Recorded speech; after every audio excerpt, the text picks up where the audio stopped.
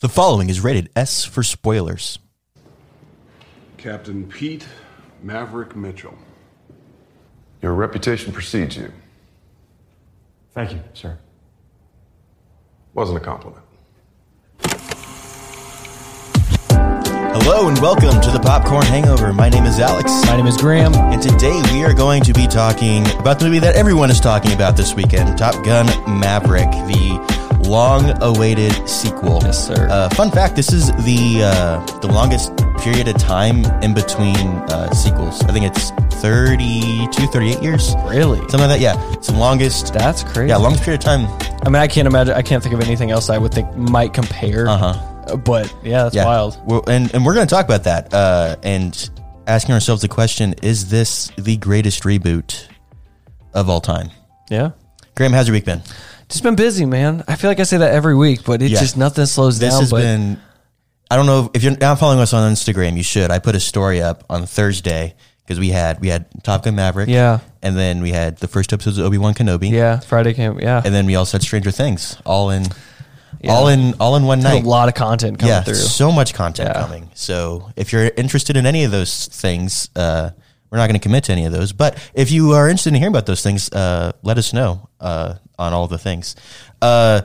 So Top Gun Maverick, I don't even know where to start other than this movie is freaking incredible. And I mean, 10 out of 10. Whenever I'm a big, I like Letterboxd a lot. It's like an app so you can like leave reviews, and I like to just keep track of like movies and also just how my opinion on movies changes throughout time. Makes sense. And I hate giving something like 5 stars right away, or even like 4 stars. Like I hesitate just because like I don't know. I'm hyped up, but like this one I watched it a second. I gave it 4.5 the first time. Second time I gave it a 5. It's just There are flaws in the movie, and we're going to talk about that later, but like, it's so good. It was really, really, really good. And one thing I've never seen the first one all the way through. I own it actually on like 3 different purchase little things, I guess, like bought it digitally, physically, like all that fun stuff. So I don't know why I've never actually made it through the first movie, but this was so good. I feel like you don't even have to watch the first one. You don't. And that was part of the genius of it. Yeah. Too. It tells you everything you need to know. It stands alone. Right. Yeah. Mm-hmm. So, I mean, we're not the only ones who love this movie. IMDb gave it an 8.7 user score. Metascore is a 78. Critic score, audience score of 8.8. Yeah. Letterboxd, I forgot to look up. Letterboxd, last I checked, had a 4.5 average rating out of 5. So that's not bad. That's kind of all fan audience. Yeah. That's rating. not really. There's no like critic division in between the two. So overall, this has been a very well loved movie. It had a budget of $152 million, which is not too bad. No. Directed by Joseph Kosinski, written by Jim Cash, Jack Epps Jr., and Peter Craig, starring everybody. Tom Cruise, A-list cast you could make. Tom Cruise, Jennifer Connelly, Miles Teller, Val Kilmer, John Hamm, just everyone in their dad was in this movie. And it was, I have no words. It was incredible. Overall, like what are your instant reactions? I don't think, for it being a pretty well-paced movie, I feel like it wasn't slow. That's one thing I was worried about. Is like, it definitely had enough story of what I needed. Because like I said, I was able to watch that and understand everything I needed to going through. I don't think there was really any slow moments though. Kind of going through this, my main takeaway. But dude, there were moments that were so intense. There were moments that were stupid intense. And I don't really get like too excited or too like, I'm a very jumpy guy actually. I take that back. But like when it comes to like movies, like I normally can try and predict things. I'm not too caught off guard or like too worked up with it. But dude, my watch the whole time was like, hey, dude, your heart rate's getting high. You need to chill out. And I was like, okay. But dude, it was, after reactions, like it was so good. Yes. I agree with you wholeheartedly on the intensity of it. And to prove it to you, because I saw this about a week ago from whenever this episode goes out. We saw it in early Tuesday showing. And while we were there, we recorded a segment of our bonus show, The Parking Lot Talk, which you can find at patreon.com/popcorn hangover. And here's a quick clip from our instant reactions right as we got out of the theater. All right, and welcome to The Parking Lot Talk, the show where we give our initial reactions to the things that we just saw. We are outside the theater we're outside a pretty good theater to me. Drove about 2 hours to go see Top Gun Maverick. The Tuesday before it comes out, we got into an early showing, and my heart is still racing. This movie was incredible, beyond all expectations. I'm sure by the time we record the full episode, I will have seen it at least 3 times. Today, I'm joined by Brendan Janesco and Dominic. Welcome to the Parking Lot Talk, guys. Brendan, initial reactions. What's going through your head right now? I mean, the whole movie, I felt like I was pulling 9Gs. It really was like through and through, full on action movie. I mean, you're sitting in the seat, especially if you get the chance, catch it in IMAX, because that extra resolution, that screen, it really puts you in the capsule. Like, it really, oh my gosh, like the cockpit, you're in there. It does a really great job of keeping pace, and I'm pretty impressed. It's lots to take in. So much. Dominic, initial reactions. Well, I didn't expect that the audio to be so amazingly done by Skywalker Productions. I mean, you have to see it in the IMAX to get that full spectrum of the 8.1, whatever it is, and that cinematic language they use, the going from a wide straight up to a 50 or an 85 on the conversations, the close-ups. It was beautiful. It was a continued story of the original Top Gun. Absolutely loved it. I will see it definitely more than once, and it is worth every penny of the $20. Yeah, I'm sure we're going to talk about our theater experience in the full episode. Believe me. But yeah, it was $20, and I was a little hesitant at first because that's a hefty price tag for a movie. I would pay $20 in a heartbeat to see it a second time. Yeah, and if you want to listen to the rest of that conversation about Top Gun Maverick, be sure to follow us on Patreon at patreon.com/popcorn hangover. Really, we had a really interesting talk and everything. Dominic kind of started to touch on it a little bit, talking about like focal lengths, and it was those guys are like film students, and they're actually like working filmmakers. So it was really interesting to kind of get their perspective on the technical aspects of the film, which we'll talk about in a little bit. Yeah, I feel like that. We were talking about this earlier. We could totally turn our podcast into a drinking game, and I feel like one of the phrases is, we'll talk about that later. Yeah, talk about that later. But yeah, also what we kind of alluded to was our movie theater experience. Yeah, and it is time for another rendition of our snobby movie theater reviews. Graham, did you have any bad movie theater experiences? I wouldn't mark mine as bad. I've had worse, for sure. But I've said this before. I don't like loud theaters, especially like when it's totally unnecessary. Like with the movie, like when I saw the movie, there were a lot of older folks in the audience, and they just were clapping at everything that came on. The whole beach scene with the shirtless boys, like, wow, woohoo, oh my goodness. And I was like, dude, shut up. Like, there are other people here. That's how my take is. Like, my thing with clapping is I'm okay with it, especially with something like this. Like, you just have to like let out some sort of emotion. That is fair, and that's fair. And I feel like clapping is the only acceptable way to do that. I would prefer clapping over like random cheering or shouts for sure. But and like, trust me, like, don't get me wrong. Like, the whole time I'm watching this movie, I was not like still in my seat. Like, dude, I was on the edge of my seat. I felt everything. I'm pretty sure everyone in that theater felt. This movie was intense in so many ways. But yeah, there's just like those little things. Like, yeah, of course, they're dudes on a beach. They're gonna be shirtless. Everyone cast is gonna be absolutely shredded. You already know you're gonna see that. Like. We all know we're going to see that. Like, I don't know. That was just my personal preference on. So I would take your experience in a heartbeat. Yeah. So I saw this in IMAX twice.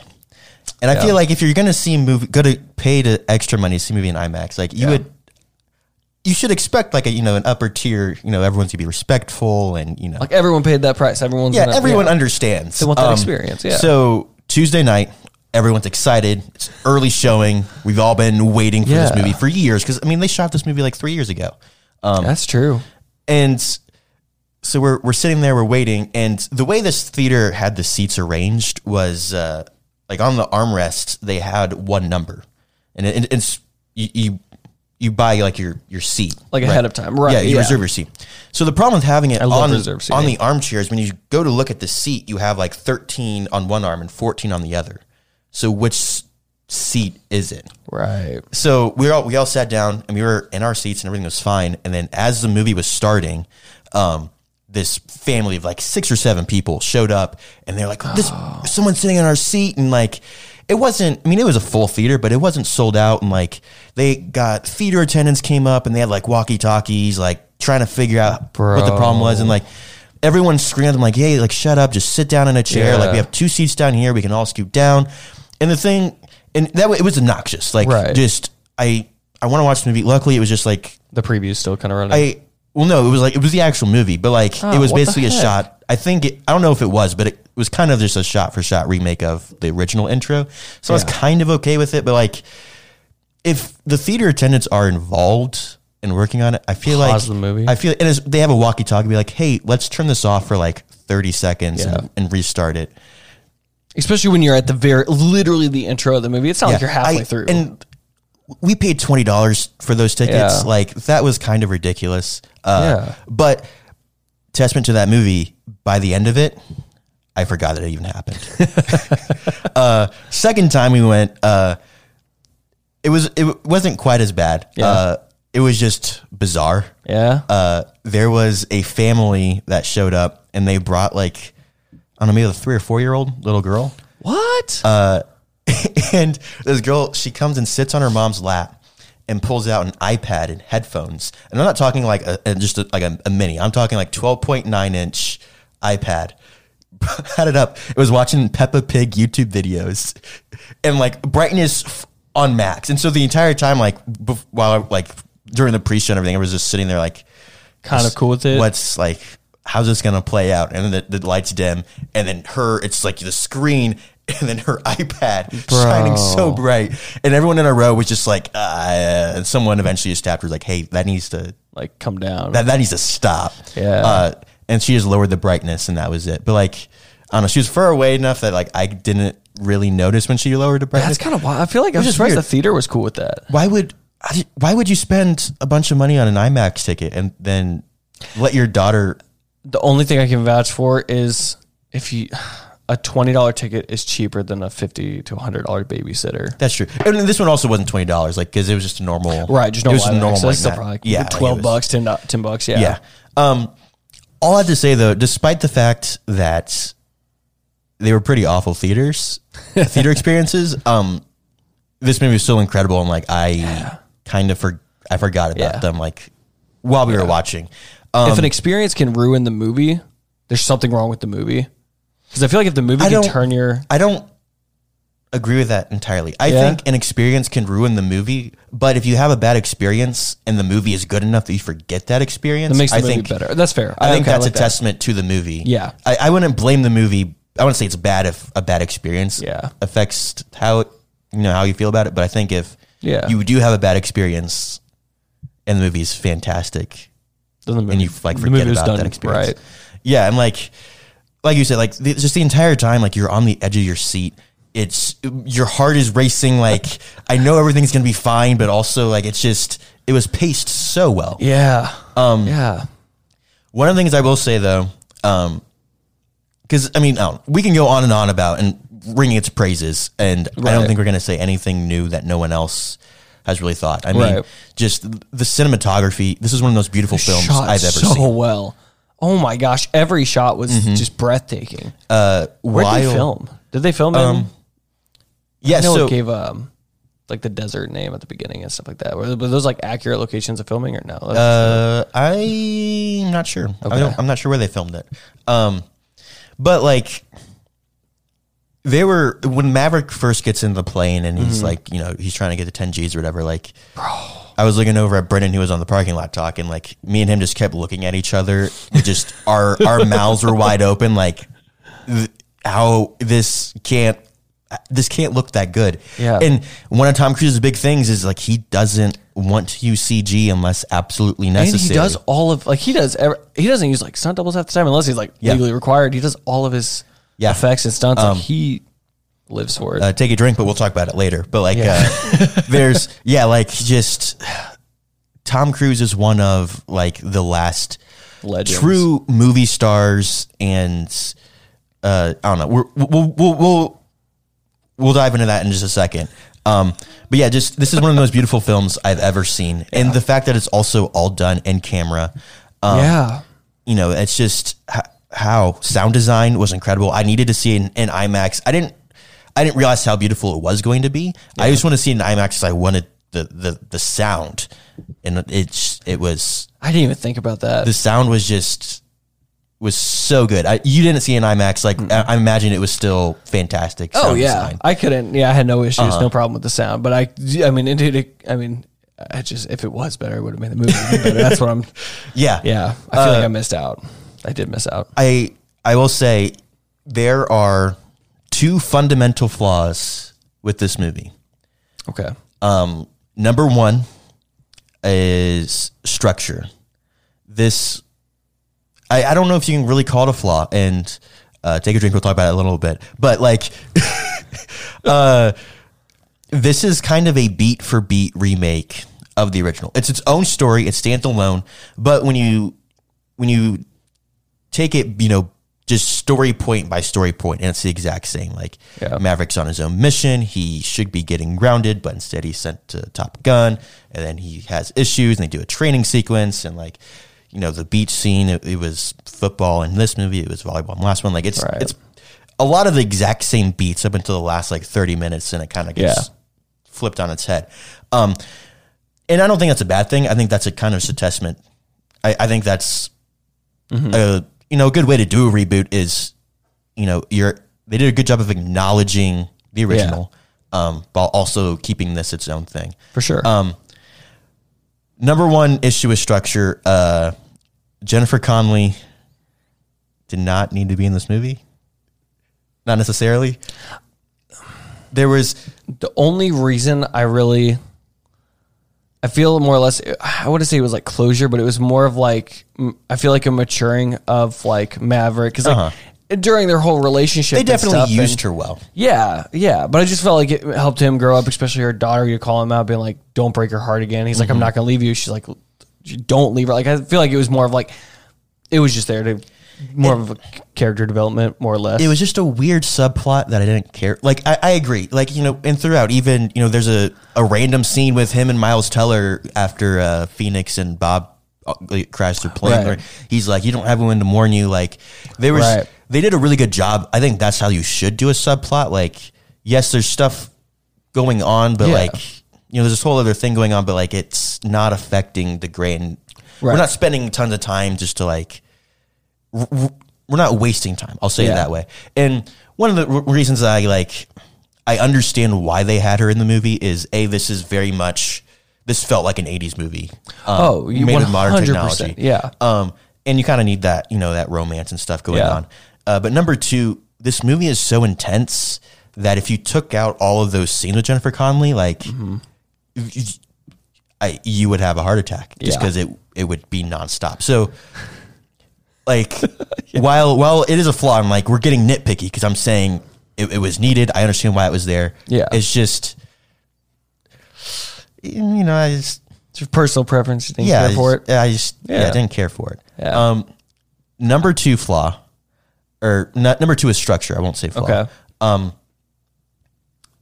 And I don't know. The second time I saw it, I kind of had different feelings, but it turned into Mission Impossible there for a little bit. That's how I feel. I feel like they didn't know when to end it. If that makes sense. The way they did end it, I thought was fantastic. And I don't know if that was maybe the point of it, but yeah, I just feel like it was they gave several opportunities And then, just kept going further and further. And I don't know. I was going to make a segment. I'm going to into this right now because it felt weird. You know, you have all this stuff going on. And in general, like, even I was expecting the 80s ending where, you know, like they get back from the mission. It's just an abrupt ending, but they had that weird thing with Penny going on. So they had to add, I was listening to the score, and even the score, that scene is titled Interlude. It's it's like an epilogue. It's not even really, because I think that's the most 80s thing in the world. Like, you know, Danny wins the karate tournament, end of the movie. Original Top Gun, they land, Val Kilmer and shake hands. Yeah, they hug, end of the movie. Like, that's how, that's the style. 80s that was you. the, So like the interlude thing was a little weird. But I was talking to some people about this, and like, it was a weird moment. And I do think, you know, after a second time, I was really like looking at it. They did a good job at like very clearly defining like this is going to be different with just the way that, you know, Maverick and Rooster were like interacting. It was like the tone was set different. Like they were making jokes, and like it was very clear that they were moving a different direction. But there's a review on Letterboxd by David Litch, who writes for IndieWire. I may or may not read this entire thing, but I'll leave it in the show notes for sure, because everyone should go read it. It changed my whole outlook on this movie. But basically, he talks about how Top Gun Maverick isn't just a sequel. This is almost a love letter to Tom Cruise, and to the type of star that he is. You know, and it talks a lot about how, you know, just Tom Cruise's upbringing. Regardless of how you feel about Tom Cruise, I think we should say up front, because a lot of people have mixed people don't like Tom Cruise a lot of times. Really?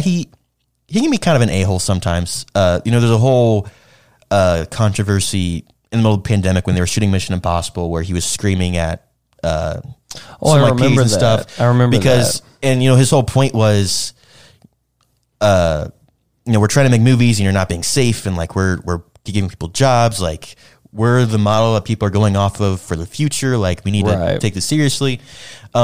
Should an executive producer and a star be yelling at their, you know, these kids like that? Maybe Probably not. But also, like, he's kind of right. Yeah. I mean, 100%. I don't think in that controversy, I was 100% on board with him, but I'm also biased in the fact that I want movies to be made, and, you know, we can't do the podcast without that. So, fact.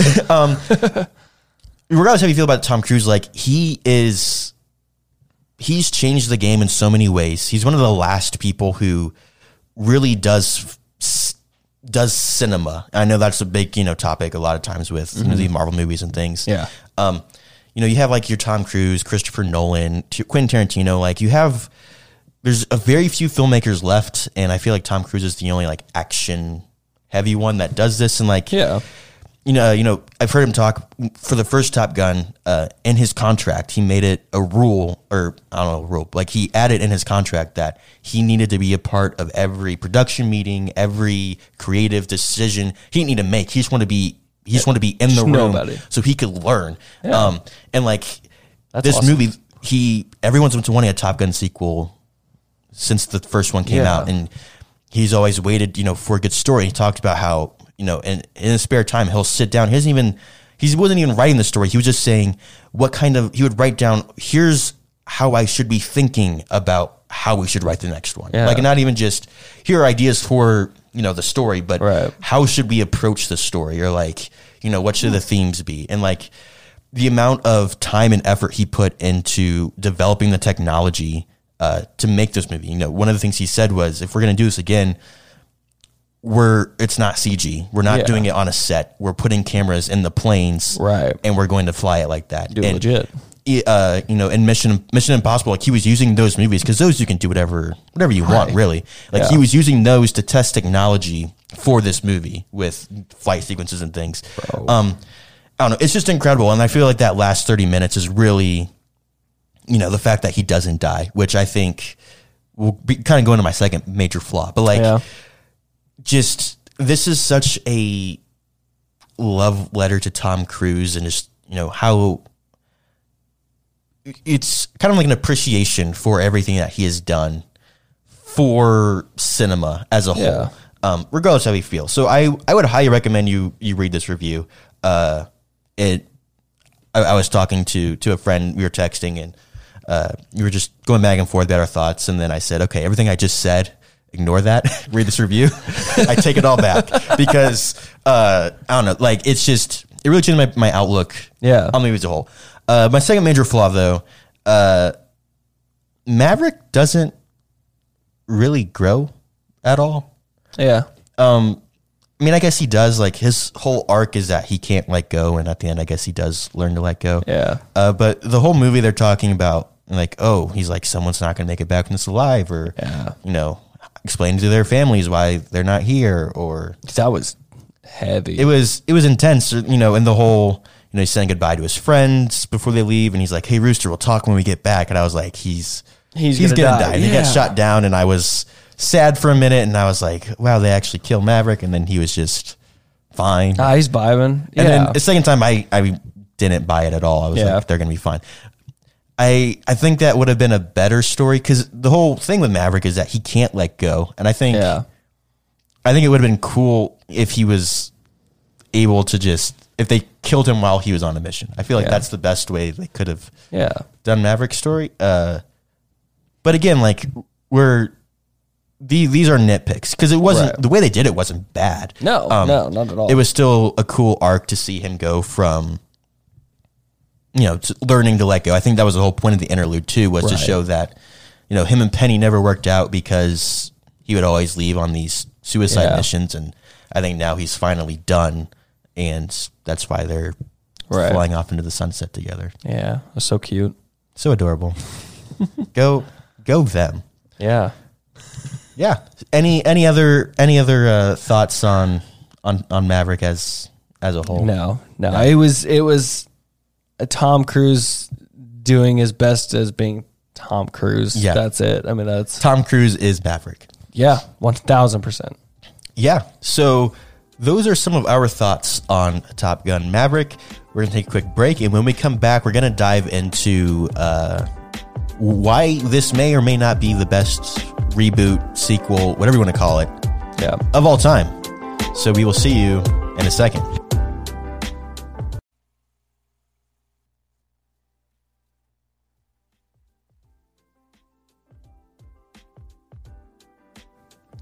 And we are back talking Top Gun Maverick. Sir. So Graham, just right off the bat, we're just gonna keep this nice and simple, nice and sweet. Do you think this is the best reboot of all time?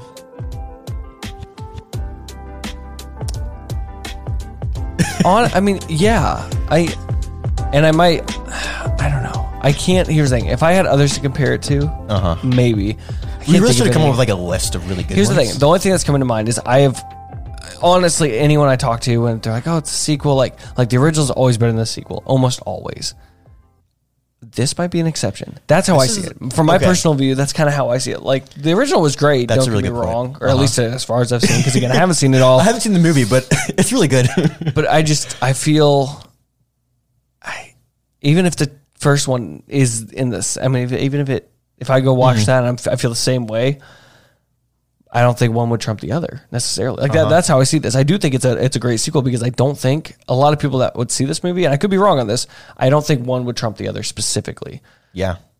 That's something I haven't thought about before. Just thinking about it now. Yeah. I don't know. It's been a minute since I've seen the original.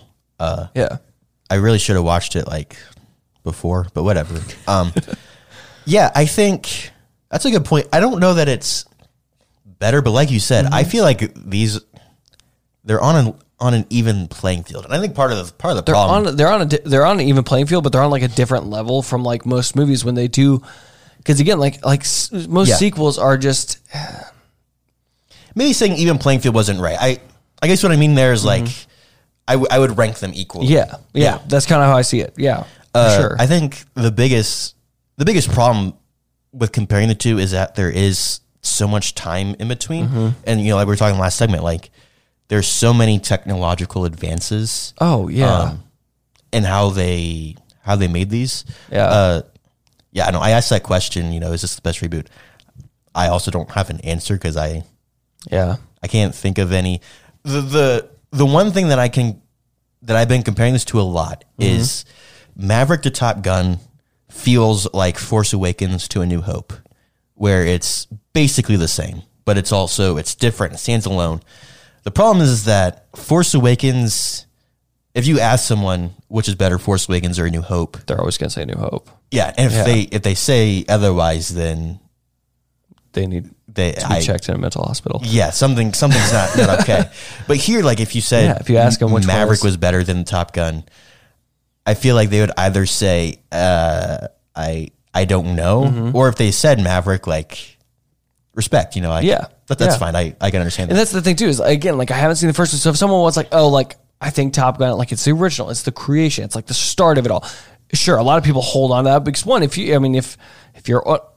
older, if you saw that when that came out, like if you saw that in the theaters, it might have had the same experience I just had watching it in the theater with Maverick, and you might still be tied to that. And like even if this one's just as good, again, Maverick's not going to be better, but probably because you have more of like a personal attachment to the first one. That's the only thing I could think of having a full attachment. For me, not having a real attachment to both because I didn't see the first one all the way through. I wasn't not hyped for this movie, but I wasn't like ready to go see an opening. Like I was not like having, I did not expect it to be as good as it was.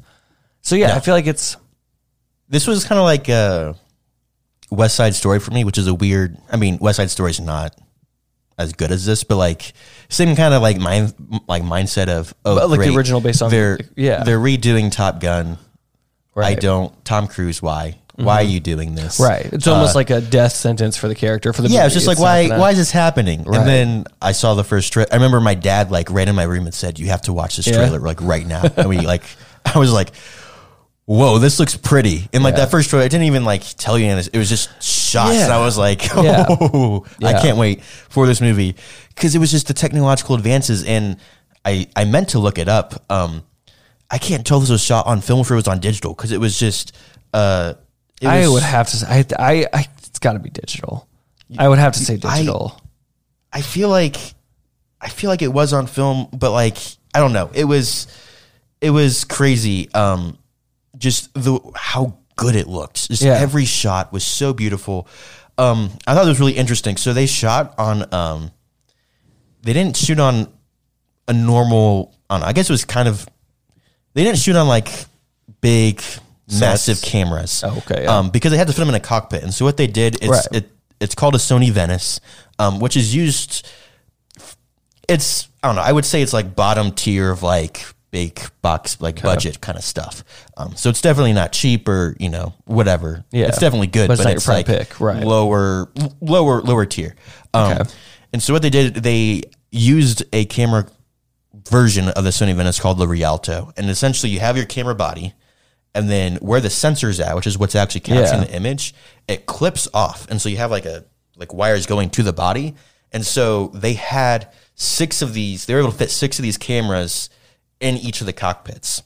And so one of Tom Cruise's like big things was if they were going to do this, they were going to do it right. Yeah. And so all of the pilots went through 3 months of Navy air pilot training. Yeah. So, tons of, learning how to fly in the planes and everything. In case they crashed over water or something, they would, they put them in a tank blindfolded, and then they'd flip the tank upside down, and they would have an X amount of time to get out. Just all sorts of crazy stuff. Bro, that right there already stressed me out. To act. No. Yeah. Just like they went through legit training. Good for them. They went to the Navy because the Navy helped them out on the first one. And they were like, hey, can we, can you provide us planes? Yeah. Can we shoot on carriers? And they're like, yes, absolutely. Let's do it. I saw a really interesting article with a guy like that. That's his job, is to like work with movies and stuff to do things like this. So dope. And he was saying in the past, like it was pretty normal for them to like change a script, to fit based off things that was needed. Or just to be like, the Navy's amazing, go America. Like, and he was saying like he that they don't really do that anymore. He was talking about how just this, he didn't make hardly any changes to this other than like, hey, this isn't totally accurate, or like, you know, all of the training sequences, those are actual ways they train, or like, dang, you know, all of it was vetted and was like legit. But all the pilots had to, they were actually acting in planes that were actually going. So their reactions as they're like facing G's, that's not acting. That is actually their faces as they're taking the G's. And it's funny, the Navy said, yeah, we'll let you use our planes. Tom Cruise, he can't touch them. Like, he can't touch the controls. Like, he's not, like, we know that he can fly. Why? We know he likes to do his own stunts. He's got like 53 licenses. What can he not fly? Because it's a government. It's like that's a Navy rule. Like, what?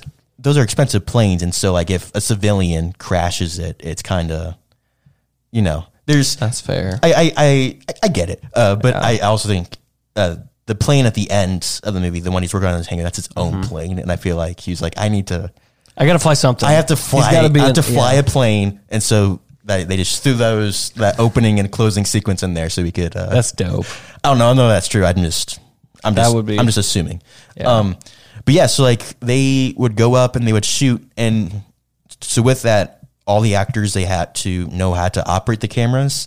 They would have to fix their own makeup in between takes. While in a plane, they'd have to change the lighting and like do audio, all of it. They had to understand how to do all the aspects of the filmmaking process on their own in a tiny cockpit, which again is like, I mean, that's stuff that Tom Cruise has wanted just naturally, just how he is. That's what he's wanted to do his entire life, is like just on his own, and now he's like forcing this new breed of actor to do the same, which I think is kind of cool. And like I hope that those actors realize, you know, how special like a skill that is, and I think they do.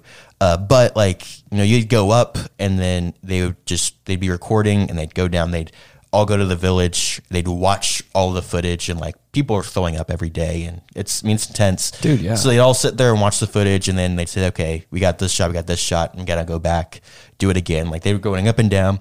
And Miles Teller says that there's over 800 hours of footage for them to sift through. And that there's more footage than there was for the entirety of the Lord of the Rings trilogy, which is incredibly long. I mean, those are like 4 or 5 hour movies. And yeah, that's just the footage they use. Yeah, those are just like the director's cut footage. Yeah, so you're saying, yeah, he's like, there's more footage, not used obviously, but there's more footage filmed for Maverick than there was in for the Lord of the Rings trilogy, which is crazy. That's insane. And I think that's one of the ways that the pandemic actually helped. The editing in this was fantastic. Dude, it was so good. I don't know. It brings me back to Morbius, which if you want to hear our thoughts on Morbius, go check out that episode. It's a fun one. All we do is just trash on it. Save yourself from watching it. Just feel free to listen. Yeah, just listen to our podcast. We gave it a great review. 10 out of 10. Wouldn't recommend. No. But like, I think it's a really cool contrast to like, that's a movie where they were pushed back constantly, and instead of going into the edit and making it better, they just left it. Yeah. This one, I am almost positive that with the delays, they said, okay, cool, let's refine this. Let's make this better. Let's sift through all 800 hours, every frame of every shot we took, and let's find the best ones and let's make it work. Yeah. And the editing is ultimately where that intensity comes from. And, you know, just the way they would switch from these ultra wides where you're seeing, you know, everything going around in the plane, but then it would go to like a close up of their face, and like it was so good. Yeah. And while there were these crazy technological advances, they even used them. They're called Cinejets, I think is the company name. And they're just planes with gyroscopic cinema cameras on the nose, and they're normally used for like shooting airline commercials or like a hotel or something. They actually got like these to shoot like the exteriors of the planes flying, which is cool. But while they had like all these crazy new technologies, they were also using technology from the beginning, from the first one, which was also crazy. Like it's a technique that's used commonly in Hollywood now, but they created it for the first Top Gun, where they would have a camera like on a rail system, and underneath it they would have a gear, and they would spin it really fast so the camera would shake. It wouldn't look like the cockpit was moving, because the first one they didn't. I mean, they couldn't shoot right in a plane, but like, or while the plane was moving, but like they still had to get the cockpit jitter, and so like they created that very, now it's looked at as a very simple, like filmmaking 101 kind of thing. At the time it was revolutionary.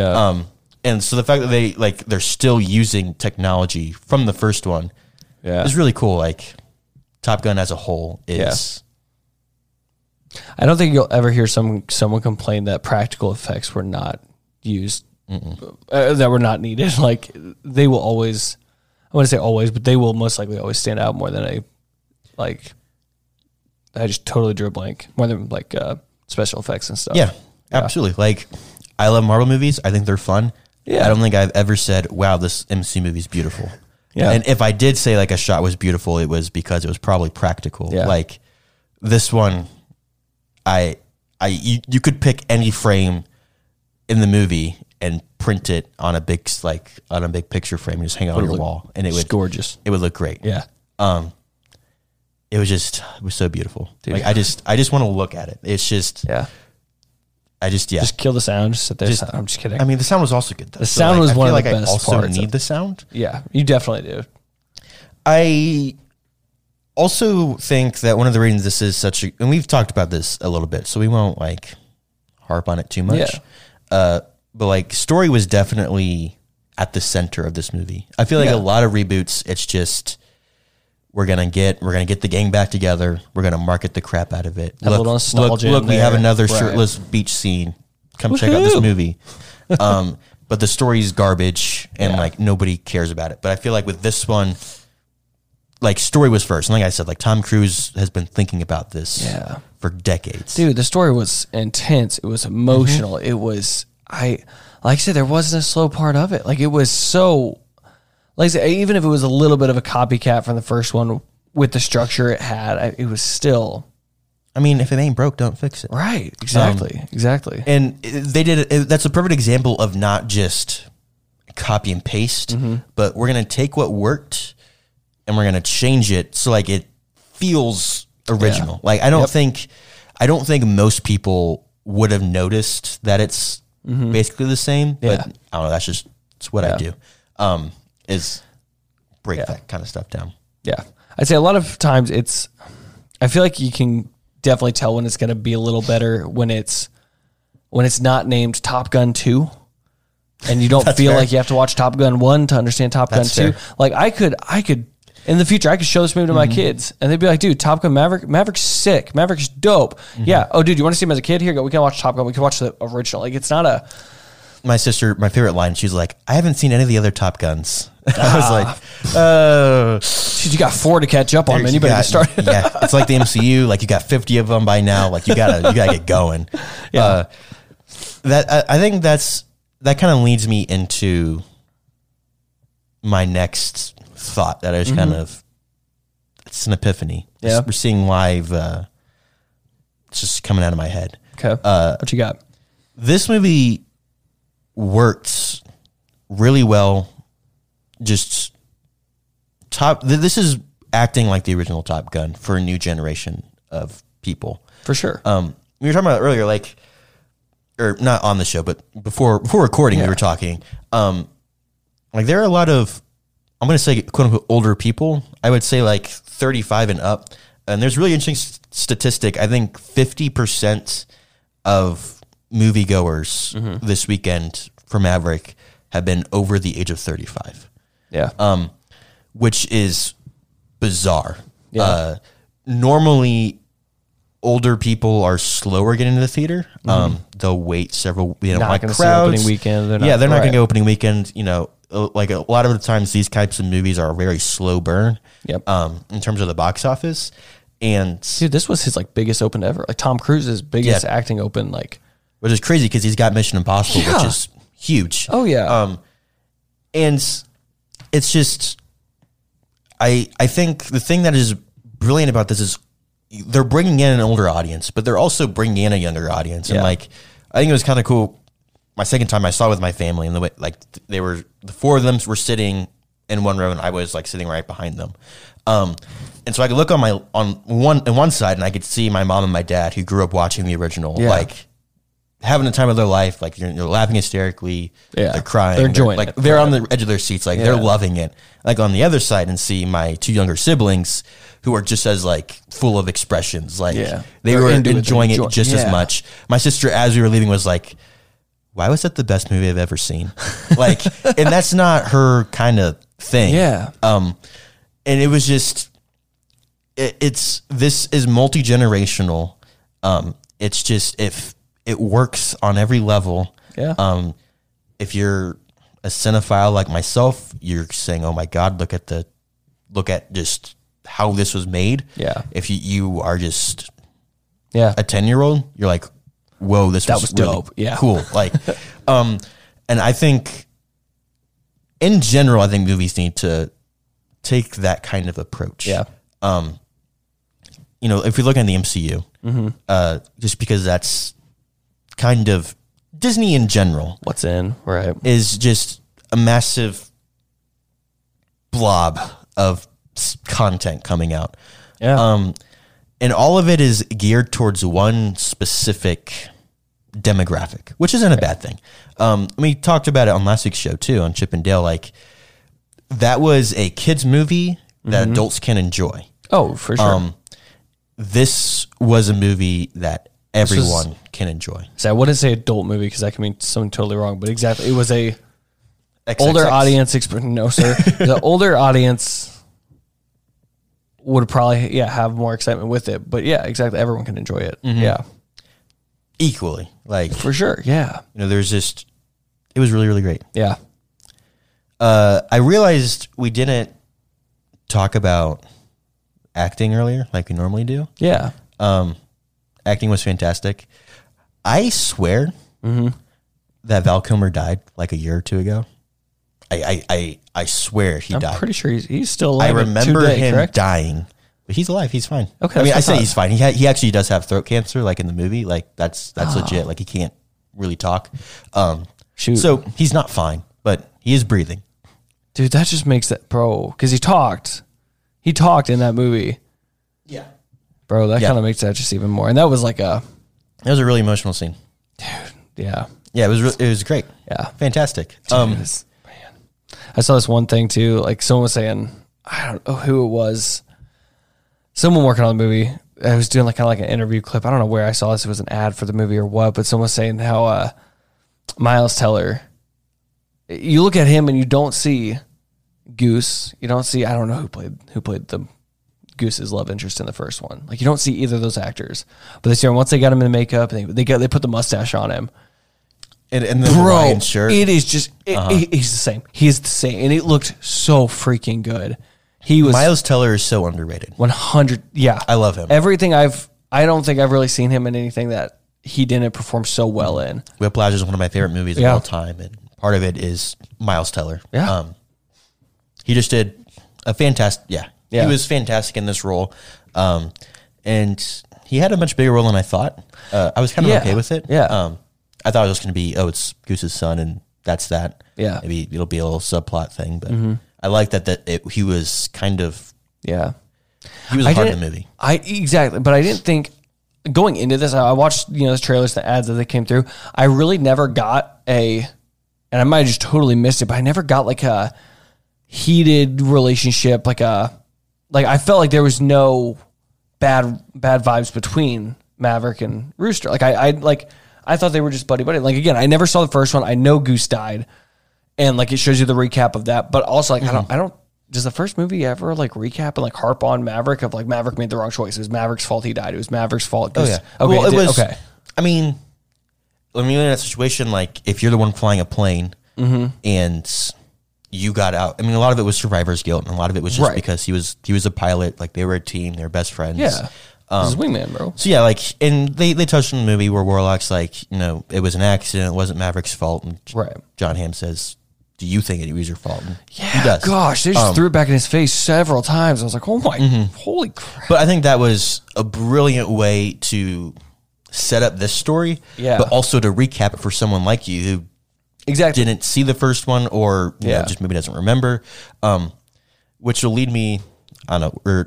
We're going all over the place. We were talking about actors, but I'm gonna segue back into our topic of discussion. Yeah. The references with reboots, especially this, like Top Gun is one of the most quotable movies of all time. As we were leaving on Tuesday, and this is one of the reasons I love the theater experience. We were sitting, you know, we're sitting there and like I was speechless for a little bit, just like I don't know what to say. Like we were just going all in, kind of like this. And there was a guy, late 40s, early 50s, maybe. He was also waiting. And so like we get up to leave and there's not many people left in the theater. And he's like, yo guys, like that was incredible, right? And I was like, yeah. And he like gave us all a high five. And he's like, I got the need. And we were just like, the need, he's like for speed. Like he like came in, like he was so excited. Like it was. Is that from Top Gun? Yes. Crazy. That is from Top Gun.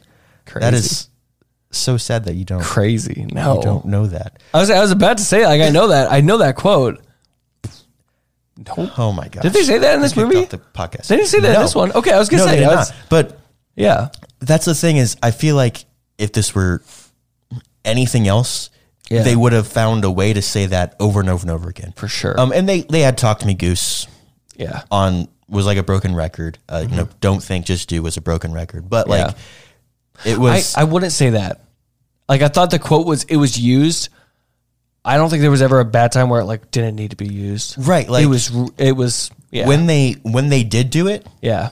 It was used when they said "Talk to Me, Goose." Like it was emotional moments, or like you know, like these big moments. You know, Maverick is about to let Goose's son go on a suicide mission. Like, bro, hold on, so it's totally off, like completely off topic. But you know, he's sitting there and he's like, talk to me, Dad. And I just imagine like we just watched Obi-Wan and there's part where Obi-Wan's like, talk to me, Master. Like I just picture seeing like Qui-Gon Jinn there. So I'm like, seeing this, I'm just like, imagine the Force Ghost of Goose just chilling on it. I mean, honestly, like they're in a trench run and oh no, the laser doesn't work. I gotta eyeball it. Kind of like Star Wars. I was waiting for. I'm not saying that. I'm just saying.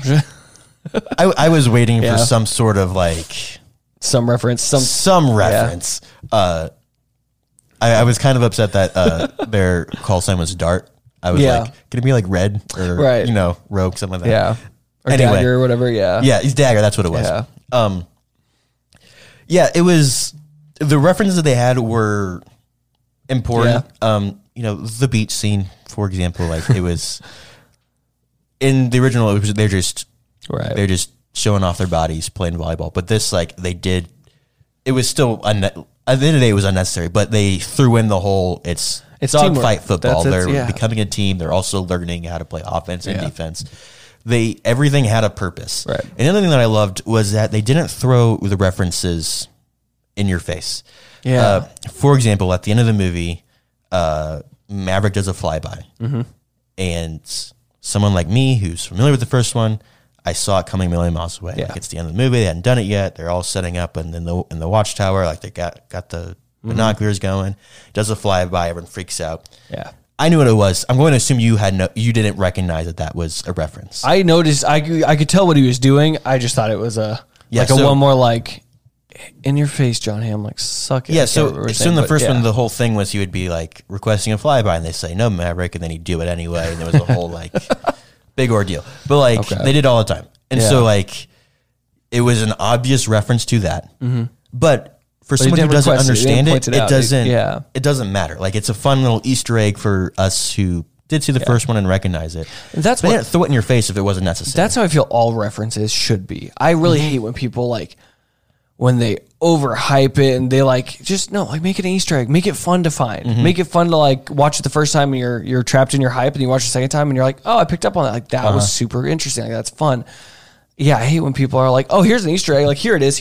Like no, that's you just threw that at me. Like I don't enjoy that. They did a couple of times, like you know, Maverick doing the inverted thing over Miles Teller. That's reference to the first movie. That Cobra spin. That was that was intense. Bro.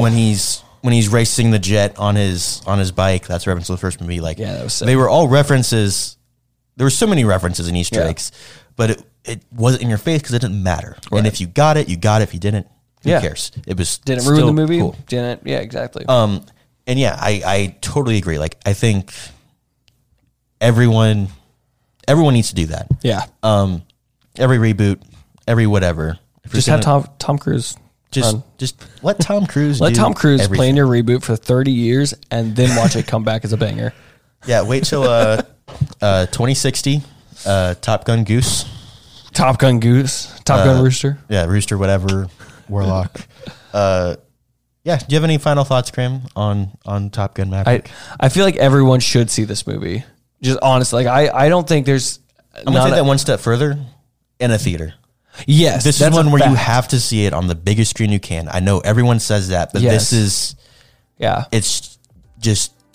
I've got to see it in IMAX. I'm going to see it again. We're gonna make a trip to go this week. Yes, like we will be seeing this movie very, very soon. I will see it again. a third time. Yes, it is. It's one of the greatest movies I've seen. I could put this up in a probably top 10. I need to give it some time before You rated it a 5. I think if you took out the movies you gave a 5-star rating, it's gonna be in one of those top few. No, I have a feeling this would go down as like a top 10. Yeah, easily. Yeah, this has been the Popcorn Hangover. We've been talking with Top Gun Maverick. I'm blanking on how to do an outro. Follow us on all of the things: Instagram, TikTok. Check out the Patreon. Patreon. Parking Lot Talk. Parking Lot Talk. Yes. Do all those things, and we will see you next week.